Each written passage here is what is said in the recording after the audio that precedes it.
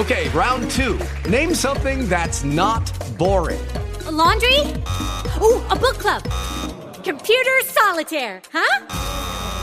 Ah, sorry, we were looking for Chumba Casino. That's right, ChumbaCasino.com has over 100 casino-style games. Join today and play for free for your chance to redeem some serious prizes. ChumbaCasino.com. No purchase necessary. Void where prohibited by law. 18 plus terms and conditions apply. See website for details. Blog Talk Radio.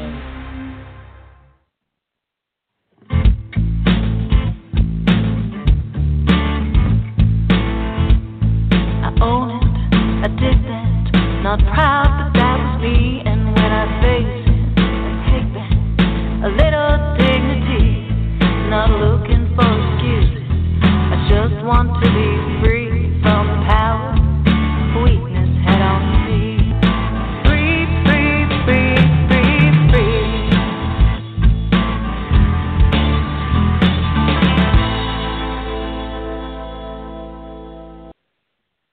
Hi, everybody. Welcome to the Bubble Hour, where real people tell real stories of addiction and recovery. This is your host, Jean. I write a blog called Unpickled, and I am a person in successful long-term recovery from alcohol addiction. You can read my story on my blog. And on the line with us here today is my dear friend, Michelle, who, by the way, I knew Michelle for well over a year before I even found out she was sober. And that's always an exciting discovery when someone in our life turns out to share a journey with us. And I just know you are going to love her as much as I do. Michelle, welcome to the Bubble Hour. Hi, Jean. Thanks so much. I'm excited that you're here. You and I have a tendency to put our talking hats on and go for hours and hours. So I think it will be a test of our conciseness skills to keep it to an hour today, but we have a lot to go over. I want to thank you for your willingness not only to discuss your recovery from alcohol addiction, but also how that relates to your experiences as a person with borderline personality disorder. So let's just start out with hearing a little bit of your story and a little bit about you, Michelle. Sure, thanks. Well, thanks so much for having me on the show. Of course, I hope I will keep it to the Bubble Hour, not the Bubble 3 hours.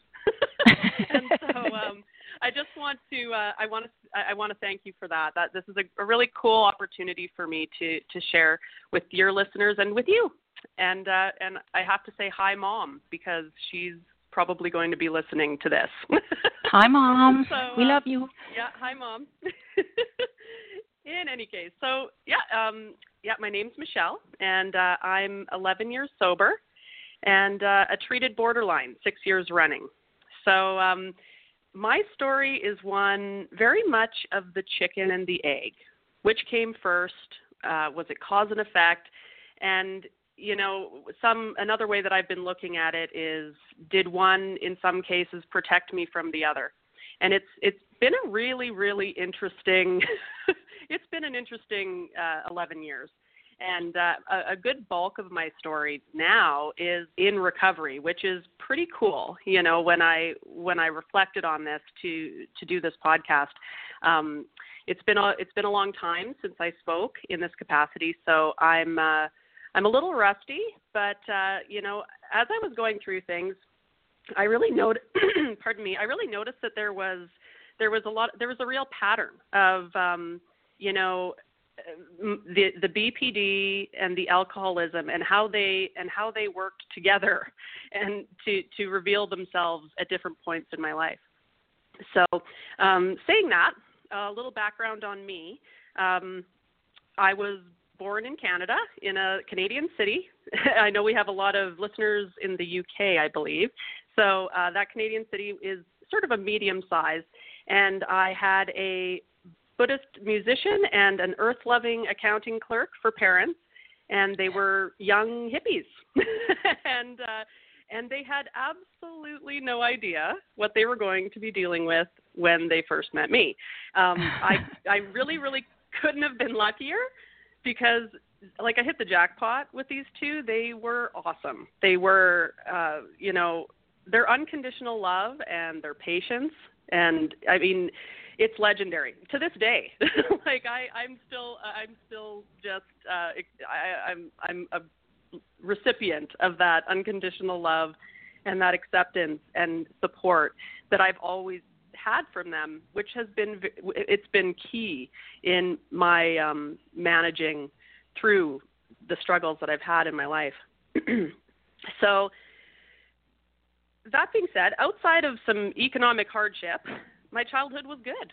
You know, I grew up, I was loved and I was encouraged, and I had a solid, present, extended family that I saw all the time. And I had friends, and I was a girl guide, and I loved Saturday morning cartoons and New Kids on the Block. And I was a pretty standard kid. And I grew up with the same concerns as I thought everybody else. And what happened was, at some point in there, in that moment's idyllic childhood, the biological vulnerability that I was born with met my environment. And I'll never know quite what the precise events and circumstances were that set things in motion, but those experiences, real and imagined, collected and grew like weeds. I remember little snapshots here and there of things that maybe could have contributed. I remember some bad days, some bad experiences.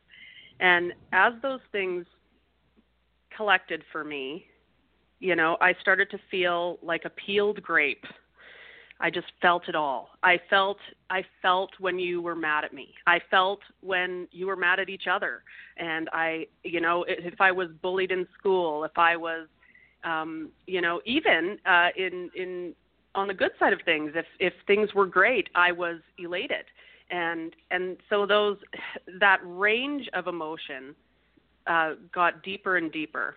And so I ended up just going through life thinking that everybody felt this way. Everybody must have felt this way, and so when I was going through a typical day and I would have a particular reaction, it was sometimes met with confusion by my peers or just it just wasn't an acceptable reaction. Sometimes it was too much, so I was labeled as dramatic or emotional or these sorts of things. When really I thought that I was responding the way that made sense and was appropriate, and I wasn't. And it took me a while to actually start to see that wasn't normal. And when I did start to see that, I became very, very shy and scared. And as those emotions were invalidated as being not normal or dramatic or oh, Michelle, you're okay, what is this? As those things continued to go on for me, I trusted myself less, and I became angry and resentful, and I acted out. And Michelle, what age would that be where you started to twig in that this was young. This was we're talking probably around 10, 11 years old when I'm in my early grades of elementary school, and I'm starting to form friendships, and I'm trying to sort of find where I fit, and I'm trying to be involved in what's happening with my peers, and also of course at home too, keep those relationships solid and loving as well. I'm not doing this mindfully. I mean, I'm 10, but right. This is what right. I'm doing, right? Yeah. So I'm sort of going through life, peeled grape, and I couldn't name it. Like I say, I couldn't name any of these feelings that I was having at this time. I couldn't name invalidation or even I couldn't even really name. I was probably as far as happy versus sad, and that was probably about as far as I had gotten with it all. And so as I was feeling so deeply all the time, that pain of hurt and that happiness and that, euphoria of happiness, I didn't really know what to call that. I didn't know what I was experiencing. And, I go through my diaries, and they're full of bad poetry and tales of unrequited love and all the normal sort of young pre-adolescent type stuff. And then there's a little bit of anger, and there's fear peppered in there, and there's resentment and confusion. And I found it interesting going through those diaries to see those dramatic shifts even on the page. It was pretty stark. So not surprisingly, early on, I wanted to escape from this constant sharpness of feeling. And at first, I escaped into my imagination. I would escape into books. I would listen to music and daydream. I would go on walks, and I would imagine that I was somebody else. I really just wanted to spend time outside of my own reality. And and there were dark moments in that.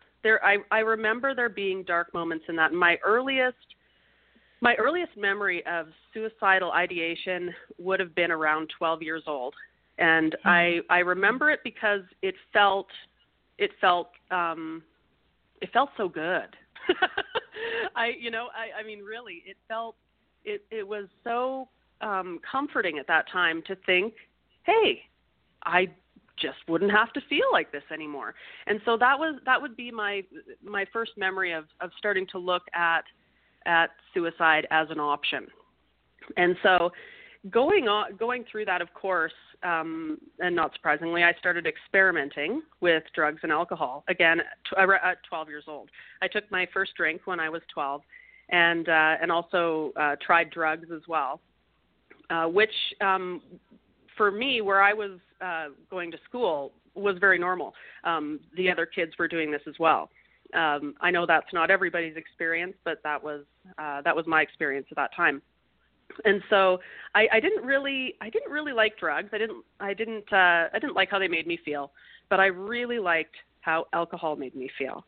And when I drank, it felt like I grew skin, the peeled grape walking around. I'd grown a layer. I was comfortable, and I felt tough.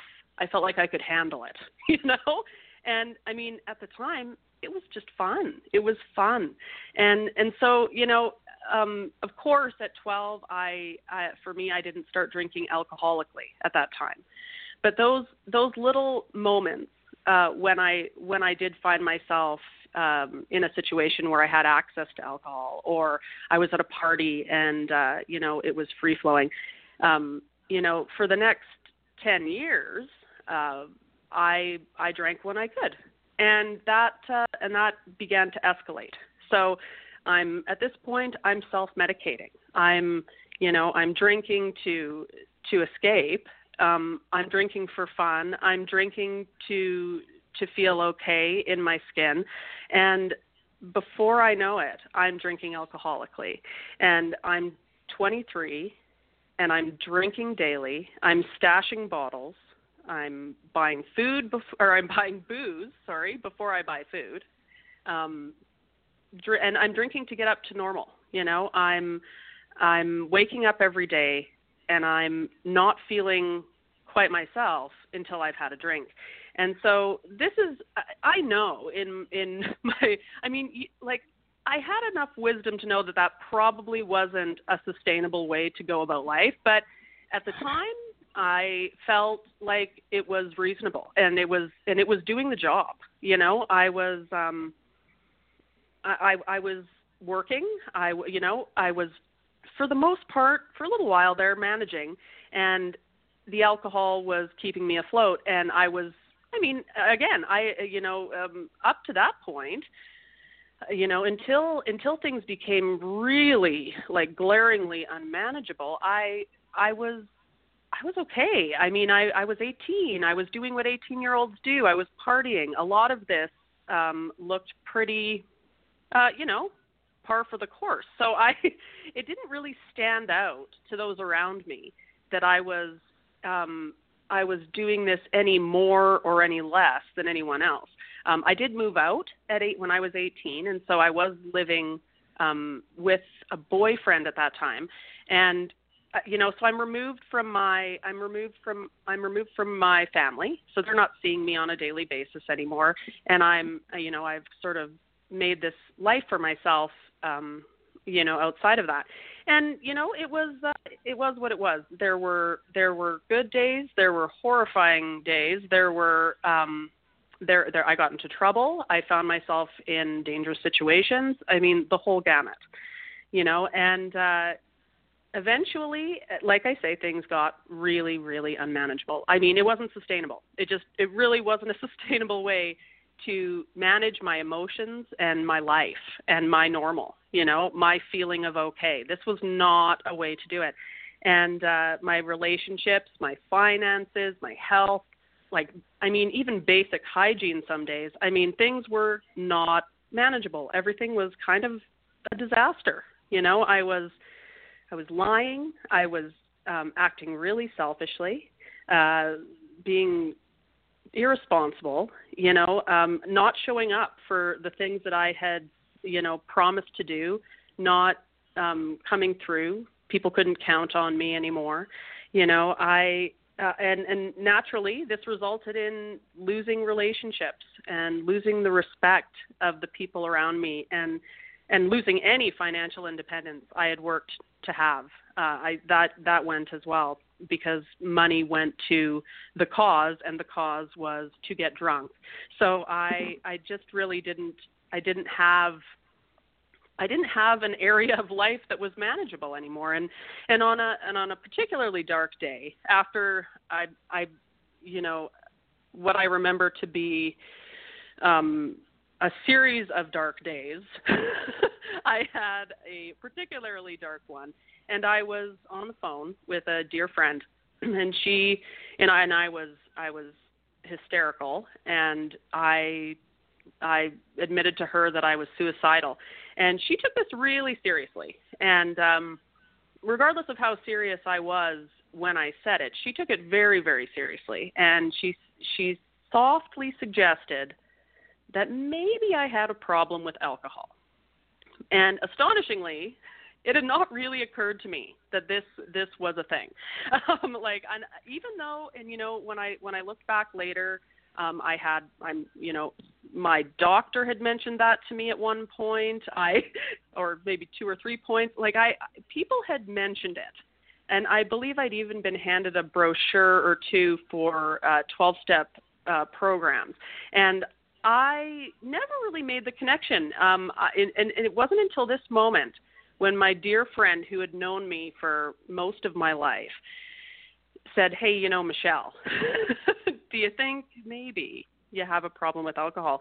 And I said, maybe. I said, well, maybe, And she didn't delay. She took that maybe, and she ran with it, and she made phone calls, and she got in touch with, in the city I lived in, there was something called ADAC. She got in touch with them, and she got in touch with anybody who would give her information, and called me back and said, okay, we're going to a 12-step group tomorrow, and I'll go with you, and this is what we're doing. You don't have to stay if you don't like it, kind of thing. And I was like, oh boy, And so, I did. I went to that meeting with her. She waited out in the car. And I called it the getaway car, and and she waited there for me, and actually, and by grace, I've remained sober since that day, that very first meeting. That isn't typical, I guess, but it does happen, and it happened to me. It can happen. You can decide to get sober and stay sober on the same day. It's pretty unreal. But that is what happened. And, following that first meeting, I spent the next 6 years getting sober. I threw myself into the 12 steps, 100%. My life became almost exclusively at this point meetings, approved literature, sponsors and friends in the recovery community, service within that community. I was all in. I was, just completely in. That is what I can really tell you.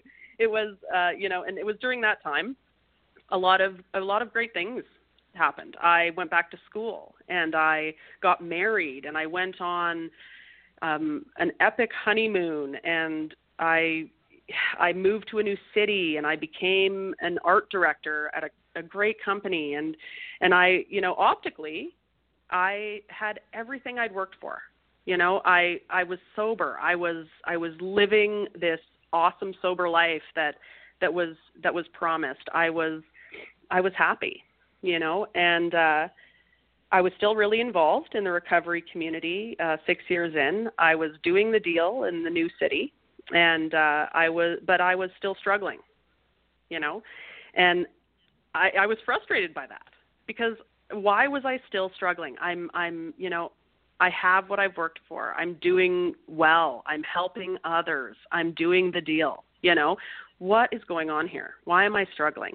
And I believed, I didn't want to drink. I should point out that at this point, the desire to drink for me was not there. I had worked through that. I had done through the process of doing the steps for me, and working in that recovery community and being of service. That had really rewired my brain. I really didn't have that desire to drink anymore.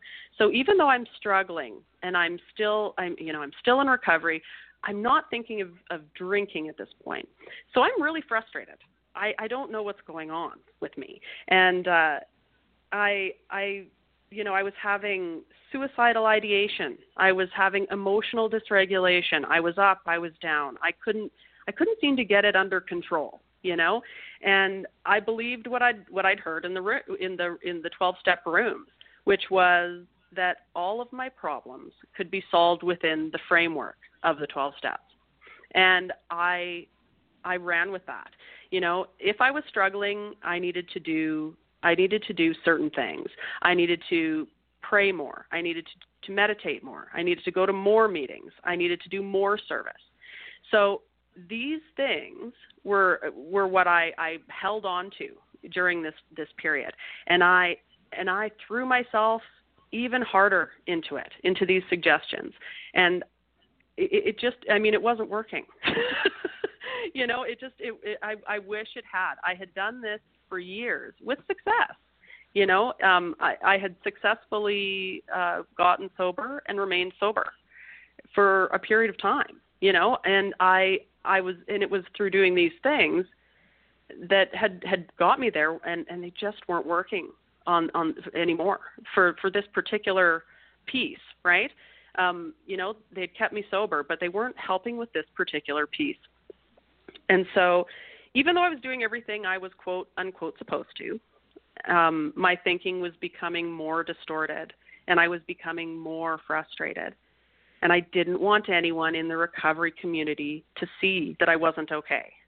And this is big, because now I know I'm shifting at this point into a little bit of, I'm shifting into that place where I'm not being authentic. I'm not being honest. But my fear was, what if they suggested that I do even more? What if they suggest I do even more program work? And at that point, that was just, I couldn't fathom it. I had thrown myself into it so much that I barely had anything else, and so I was really in a tough spot with it at this point. And I started to experience panic attacks and rapid spikes in extreme highs and lows of emotion. And it was around this time that I started to self-harm in secret. And of course, this is all in secret at this point. I'm struggling. I don't know what to do. And I'm now doing something I know is not, again, here I am again. This is not a sustainable way to deal with this. And yet here I'm doing it. And it wasn't long before my husband at the time, caught me. And we ended up, we sought help together. We went to a couples therapist. And during one of those sessions, I became very emotional. And my suicidal ideation kind of came up as a topic of discussion. Well, this was very alarming to the therapist that we were with. And I was sent to the hospital to meet with crisis intervention and a psychiatrist. And so I did that. And they got in touch with my GP. And within a week, my family doctor and I had met with another psychiatrist. And I was diagnosed for the first time with borderline personality disorder, and was given a suggested course of treatment that included DBT, which is dialectical behavioral therapy. So this was a lot. This was some big stuff. I began treatment, and I proceeded with weekly appointments and DBT skills training, which we'll talk about a little bit more later. And I also remained active in the recovery community at the same time. So I was doing both.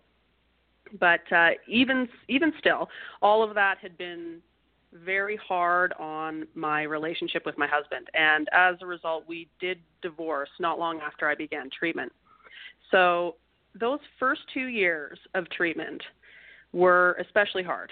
I was newly divorced, and I was sort of navigating a new life. My life looked a lot different now, and not only that, I was working my way through this borderline personality disorder piece, which was new to me at this time, and a little bit frightening and a little bit difficult to manage. I was, things had really escalated for me at this point, even in sobriety, and potentially, I on reflection, I wonder if not, if it didn't come to light so much more obviously because of sobriety, thankfully today. But it was meaning that it was hard to mask some of the behaviors that were because of the borderline were masked by the ups and downs of being an active addiction, right? Absolutely. So when you took that piece away, it became more obvious that there was something else going on. Yes, and that was so true for me. And and again, even going through that process where I was trying so hard, I was trying with everything I had to get these issues I was having in secret solved by the process that I had learned through 12-step program. I just, and it wasn't effective. So it was really a standalone piece, and it, so very, very key. Anyway, so the first 2 years of treatment were really hard, and I had some really difficult days, and I really hit the rumble strips a few times, and sort of slipped back into that, that place of trying to regulate with unhealthy things like self-harm, or, something that I would do often was there's something where I would split all good, all bad. Things are all good and all bad, right? And so I would get into that place, and I would experience extreme emotional dysregulation and not have a healthy way at my disposal in those moments to get myself back to a place where I could just, function. So I had to learn by going through all of this. I had to go through it and have that support system in place that was aware of what I was going through and was willing to help and had answers. And so because I was fortunate enough to have that, when I hit those rumble strips in those first 2 years, I had that right there for me, and was in a position where I was able to accept that help. So that's great. But I did find myself needing to unlearn a lot of that black and white thinking. I had to, because it is common for those with BPD to split into all good and all bad. sometimes really rapidly, I had to unlearn a lot of the absolutes that I had really clung to during my 12-step recovery process. And that was give me an really example of that. difficult. Give me an example of that, Michelle. Sure. Things like to drink is to die, or to the notion of if I don't do this as it's laid out, I will get drunk. If I, things like that, just really, really, this is a suggestion, but, if you don't do it. So things that were suggestions, I took as absolute hard and fast facts. And, whether that was because of who I grew up with in my 12-step program, I'm not sure. It's a whole bunch of factors, but really at the end of the day, it was my perception of that information. It was my perception of how it was presented, and I clung to things that were absolutes. So if it meant, even though you didn't, you didn't want to give up your abstinence, you wanted to stay away from alcohol, but in order to do that, you were creating a lot of rules in your life that weren't serving you well because of having borderline personality disorder.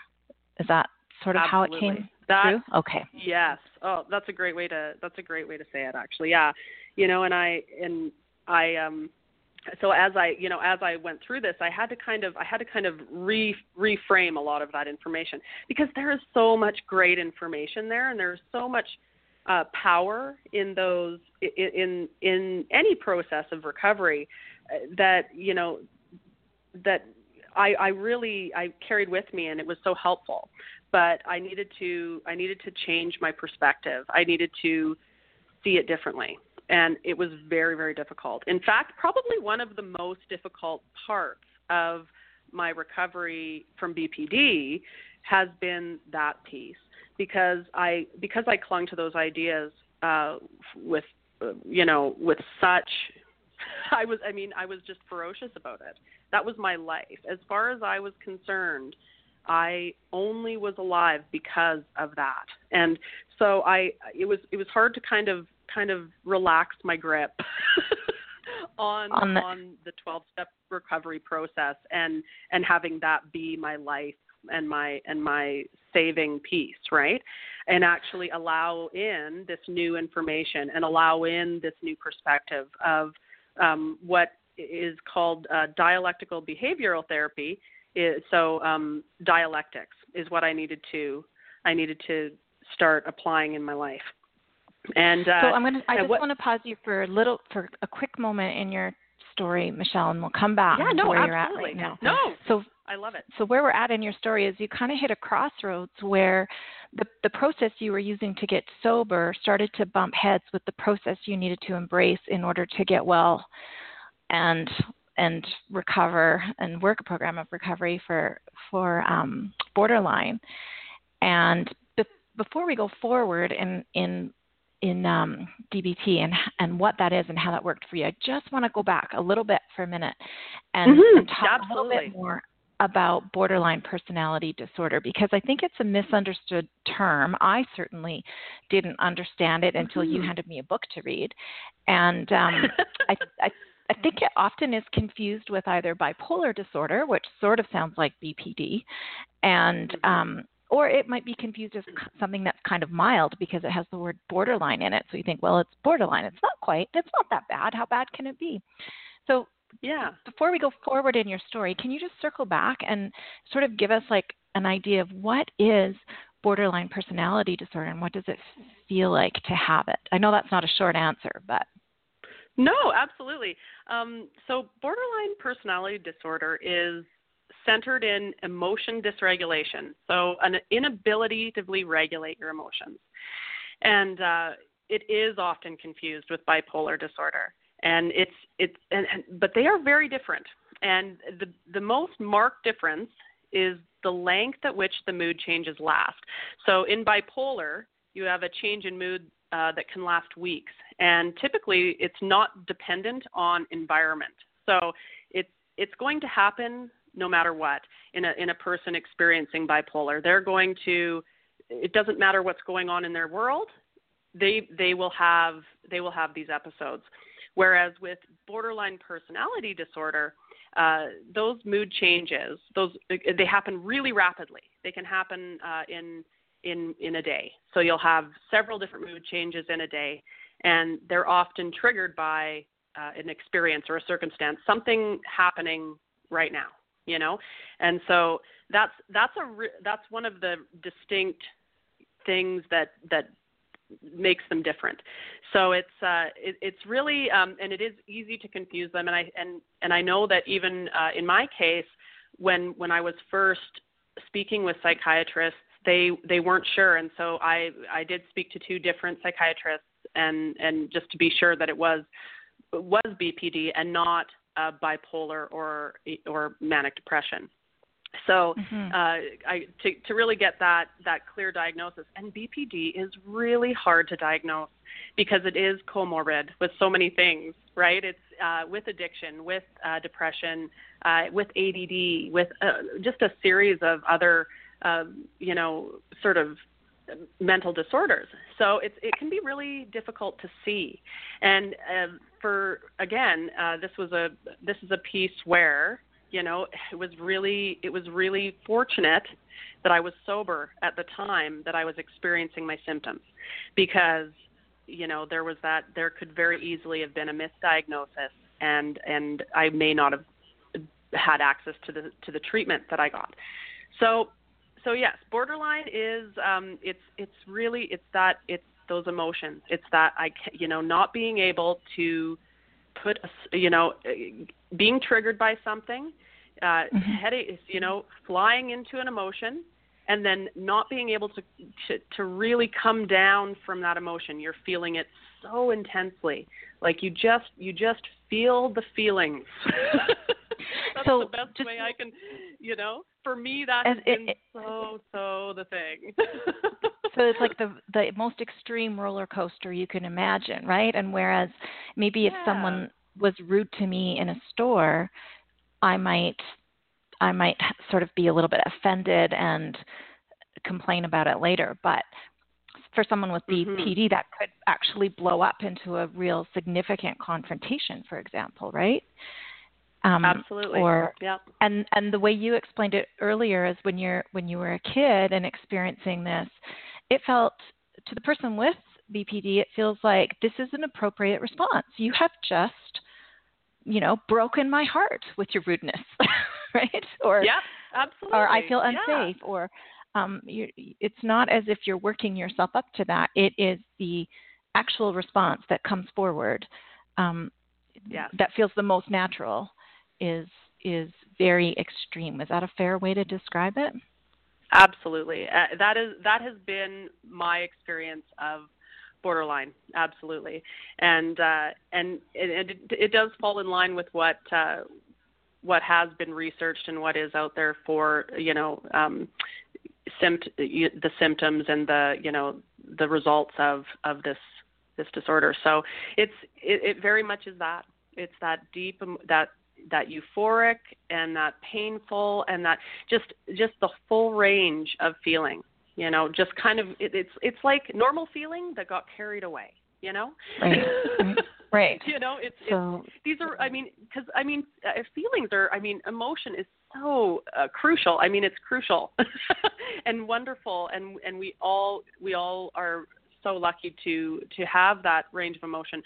But when it gets to a place where it just kind of gets carried away, you're happy, but whoa, okay, now you're so happy, it's a little bit frightening, or you're so depressed you're not functioning. That's where it becomes problematic. It starts to affect your life and well-being, and that's how it's time to get help. And how does dialectical behavioral therapy, what is that in a nutshell, and why does it apply to borderline personality disorder? Sure. Well, so what and I'm not an expert, but what I know about DBT is from my experience with it, and I know that it was pioneered by a lady called Martha Linehan, Dr. Martha Linehan, and she came up with this treatment methodology, and it has been very changing for I believe for those who are afflicted, but for me, I mean, it has really been very effective. So dialectics are, the easiest way that I had it explained to me is it's taking two things that are, that are different, two things that are opposing, and allowing them both to be true and valid at the same time in your mind. And although that may seem very simple, I found this almost just excruciatingly hard. Like it was so frustrating because I would assume if someone asked me, can you hold two ideas in your mind, two opposing ideas, my answer would be of course. But then to actually try to do it in sort of those real life circumstances where I was splitting, it was so challenging, and it took a long time and a lot of coaching and a lot of work to be able to do that naturally and to have it come naturally. And when you say splitting, does that refer to seeing things as either all good or all bad, which then fuels those extreme emotions, right? Yes, splitting is? That's right. Absolutely. Because the borderline has the emotion mind and the logic mind, right? The one that's, and I mean it. And not to say left brain, right brain. That's not really what it is. It's more of the emotion mind and that logical mind aren't working together, and that's where the problems sort of stir up, because we have the emotion mind taking full control when you're dysregulating. So when you're flying into an emotion, it's without logic. It's there isn't that piece saying, okay, let's just take a minute here, and is this reasonable? Is that that logic has gone to bed and emotion is on fire. And so that's what's sort of happening, is that split, that back and forth, that black and white, and that's really where the rewiring needs to take place. And dialectical behavioral therapy is one way that has proven to be very effective in doing this. So it's a really big program of treatment. It includes you have everything from regular psychotherapy to skills classes to phone coaching, and you make a minimum of a 1-year commitment when you begin. And so it's really about learning learning those skills and really having that guidance and that coaching and that person watching you go through the arc of a year, and in my case many years, what happens, and observing, being observed and being helped through those extreme emotions, and finding ways to manage that on my own, because the idea isn't to be on dialysis here. It is to actually learn these skills and go out and be able to function normally and no longer show those symptoms, right? No longer experience those symptoms that I had when I first walked in the door. So, DBT also has a little bit of CBT in it, right? So it's kind of it's really interesting, and it's actually not widely available in Canada specifically. I'm not sure about. I know it's available in the United States, and I'm not sure about overseas. But I know that in Canada, it is available, but it's not. There isn't a lot of it. There isn't a lot of awareness around it, and so it's growing and it's happening. And my hope is that really continues, because that's going to help a lot of people, So I hope that answers the question. Yeah. It does. And here's the ironic piece that I'm picking up from it is that one aspect of having borderline personality disorder, which is seeing things very much in black and white and being all in on what you buy into, is that the program of sobriety that you chose, you were all in on that. You were very, very, very devoted to it, and it is quite a black and white program. And so that your BPD, in a way, fueled your recovery to a point, because it did really help you significantly buy into it. But then, as that came to as your addiction started to subside, and then your mental illness started to take center stage, suddenly the treatment for those two things at the same time started to butt heads. And I think that's kind of the point of telling your story that you were at. So I'm going to have you come back to that point now and take us forward from that point in time where you started to recognize that in order to accept the treatment for borderline personality disorder, you had to relax your grip on some of the thinking a little bit that to this point had kept you sober, and trust that you could do that and still stay sober. So how did you go forward from that point? Well, and that's a great question, because it was actually it took me a while, but it was a very conscious decision that I made. I had just celebrated my 7th sober anniversary, and I decided at that point, it wasn't long after that, to actually stop attending as a regular member of the 12-step community and focus solely on my efforts in DBT. Because as you say, I did find that they were butting heads. And I knew that I was getting some traction with this DBT. I was making some progress, and I was really starting to feel like, hey, okay, I started to get those little glimpses of feeling good. And it's really interesting, because it was almost, I really compared it a lot to how I felt in early recovery from alcoholism. There were so many similarities in terms of those moments of, what I would call those spiritual awakenings, where you make those realizations, where you realize, hey, oh my gosh, that worked. When you have something that changes in you and you see it in action, those little pieces were happening in my recovery in dialectical behavioral therapy.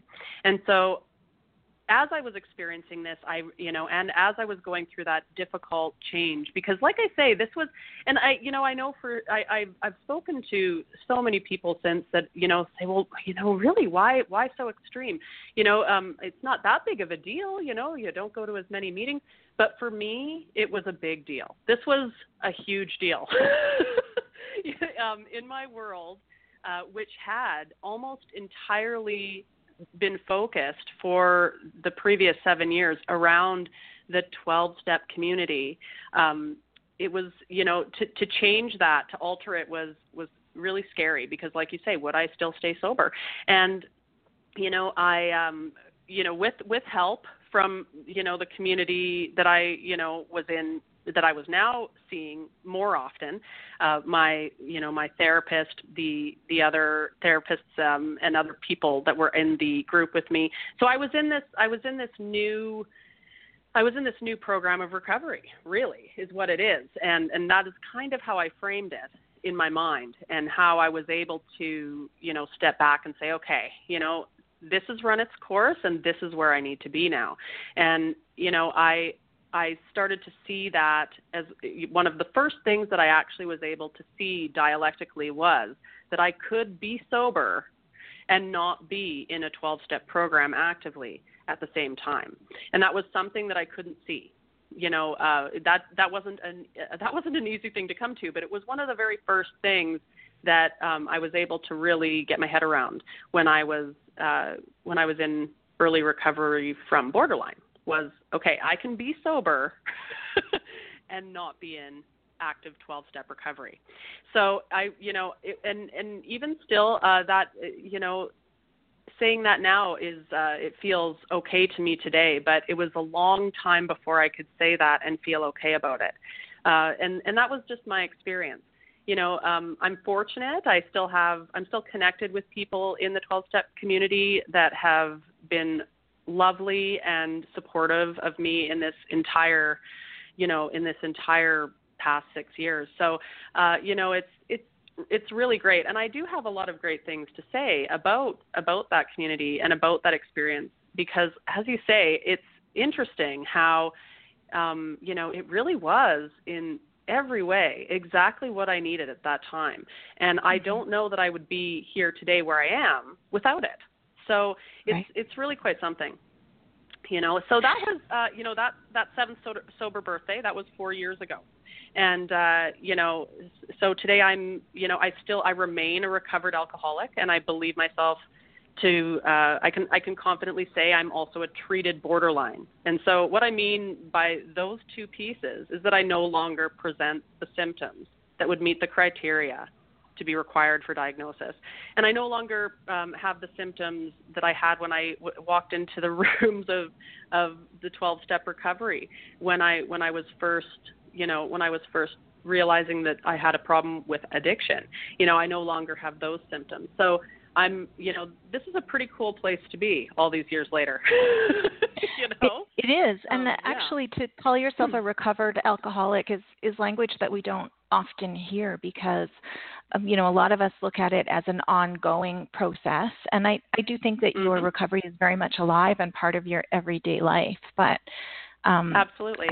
I can see how it's important for you to put it in that framework and say, I'm on to the maintenance phase of it now, or it's not to say that you've abandoned, staying alcohol free, or abandoned even valuing everything you learned in a 12-step program. So to use the word recovered alcoholic instead of recovering alcoholic is a conscious choice on your part, right? And it is. One that, it could spark a long heated discussion amongst people in the recovery community. And we're not looking, you're not trying to be controversial with that. It's important to have it in that framework for you, right? That's right. And, that's interesting. And it's funny because I would hear that, there was a fairly split view on that when I was active in that community. Some would say they were recovered, others would say recovering. And, I didn't really take a stand on either way. I just kind of said what was comfortable, which at that time was recovering. I didn't feel that I had recovered, and to be fair, I don't feel that I've stopped learning, or I still have so far to go. I mean, the more I learn, the less I know is true for me, right? That's the truth. So. Again, just to use the term recovered, to use the term treated, I use those terms now more to frame those original, am I still experiencing the symptoms that brought me in the door the first day? No, I'm not experiencing those symptoms. That's not to say that there isn't maintenance required for sobriety, and there isn't maintenance required for, managing those emotions. So that's, Hey, as predicted, we're running short on time, and I still have a bunch of things I want to ask you. Yes. I knew this would happen because you're just so darn interesting. The one thing I wanted to mention was that it is common, and you said this earlier, but I want you to talk about it a little bit more. It is common for people with borderline personality disorder to have a dual diagnosis of something else. And so, the way I said it is it's not common for alcoholics to have BPD, but it is common for those with BPD to have an addiction. Can you speak to that? Yeah, absolutely. And that is such a great question, because there's a statistic that approximately 38% of people with BPD meet criteria for substance abuse. So that's a lot. That's a good chunk of people with BPD who are struggling with this. And from what I've read, like I say, I'm really not an expert, but from what I've read and in my own experience, the symptoms are so similar. I mean, we've got some confusion that's bound to happen here. you know, and I think, you know, like the things that happen when you're a borderline and the things that happen when you're an alcoholic are different, but, you know, things like mood swings, impulsive and self-destructive behavior, manipulative and deceitful behavior, instability in relationships, you know, your instability in jobs and finances. You know, these things are very, very, they're characterized the same. You know, I mean, those are the same symptoms that you hear in a person who is, you know, struggling with an addiction. And so when you're being assessed for borderline and those same things are on the list, well, it's no wonder that there is a comorbidity there, right? Mm-hmm. And I also believe for myself, you know, I think there really is something to the needing to medicate that those out of control emotions, to bring them down, to numb them, to somehow manage them, because it's not effective, but it is something, right? And it works at first, right? That's why we all do it. It works at first. Seems like a miracle, right? And it's absolutely, you know, and if you're, you know, someone who was born with a biological vulnerability to addiction, well, then when you pick up that drug or of choice, whatever that may be for, you know, for anyone, I mean, you're bound to, I mean, you're susceptible. So, you know, for me, it was absolutely, when I picked up alcohol, I really felt, you know, I was born with that vulnerability. I had that waiting, you know, right. Waiting. My mind was just waiting for alcohol, and I didn't know. And so, you know, it's, you know, again, it's cause and effect. Which came first, right? It's really interesting, but it's also, I should also mention that it's really difficult to diagnose borderline or any mental disorder in an active addict. So it's, you know, I mean, ideally, if somebody can have a period of sobriety, it's ideal. But, you know, I feel very lucky that I had that without, I didn't consciously do that. But if there's a way to have a period of sobriety, if you're feeling, you know, if this is something that you can identify with, that is going to help get that clear diagnosis, right? So it's worth mentioning, you know, because it's very, very hard and it's common, you know. So yeah.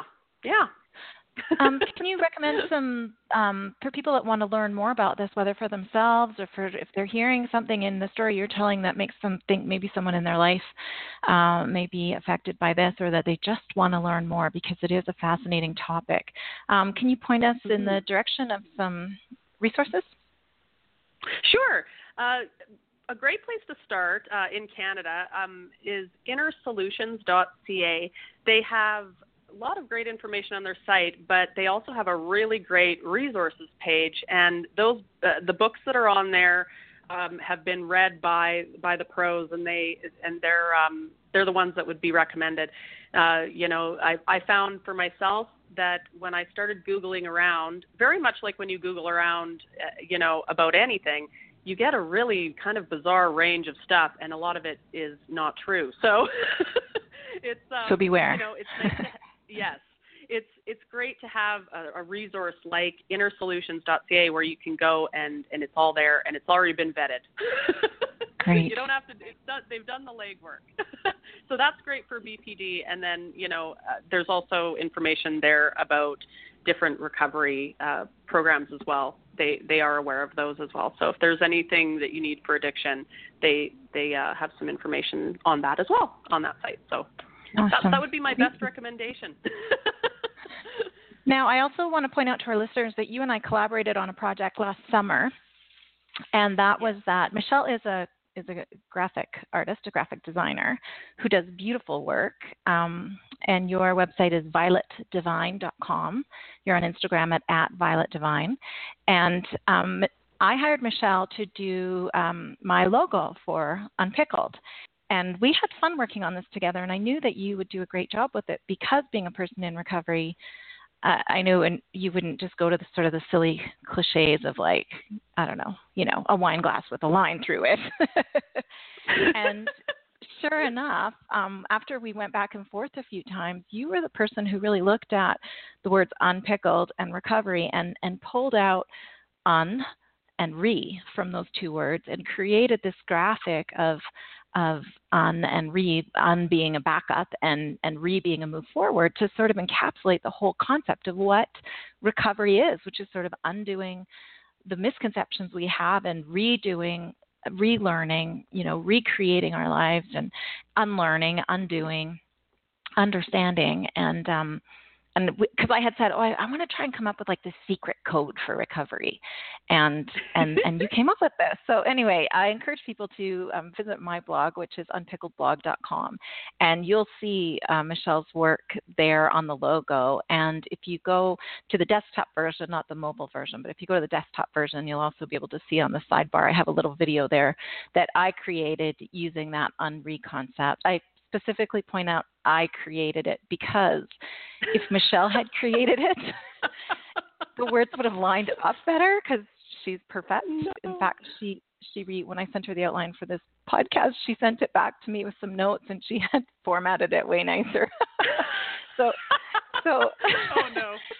So the video, the unre video, I confess, if you're looking at it and going, well, that's not perfect, that's because I did it, not because Michelle did it, but her graphic design is on there. Oh, and on the Unpickled shop too. I took all the designs you created and put them onto like underwear and T-shirts and mugs, and so you can click on that link on my website as well and look at that.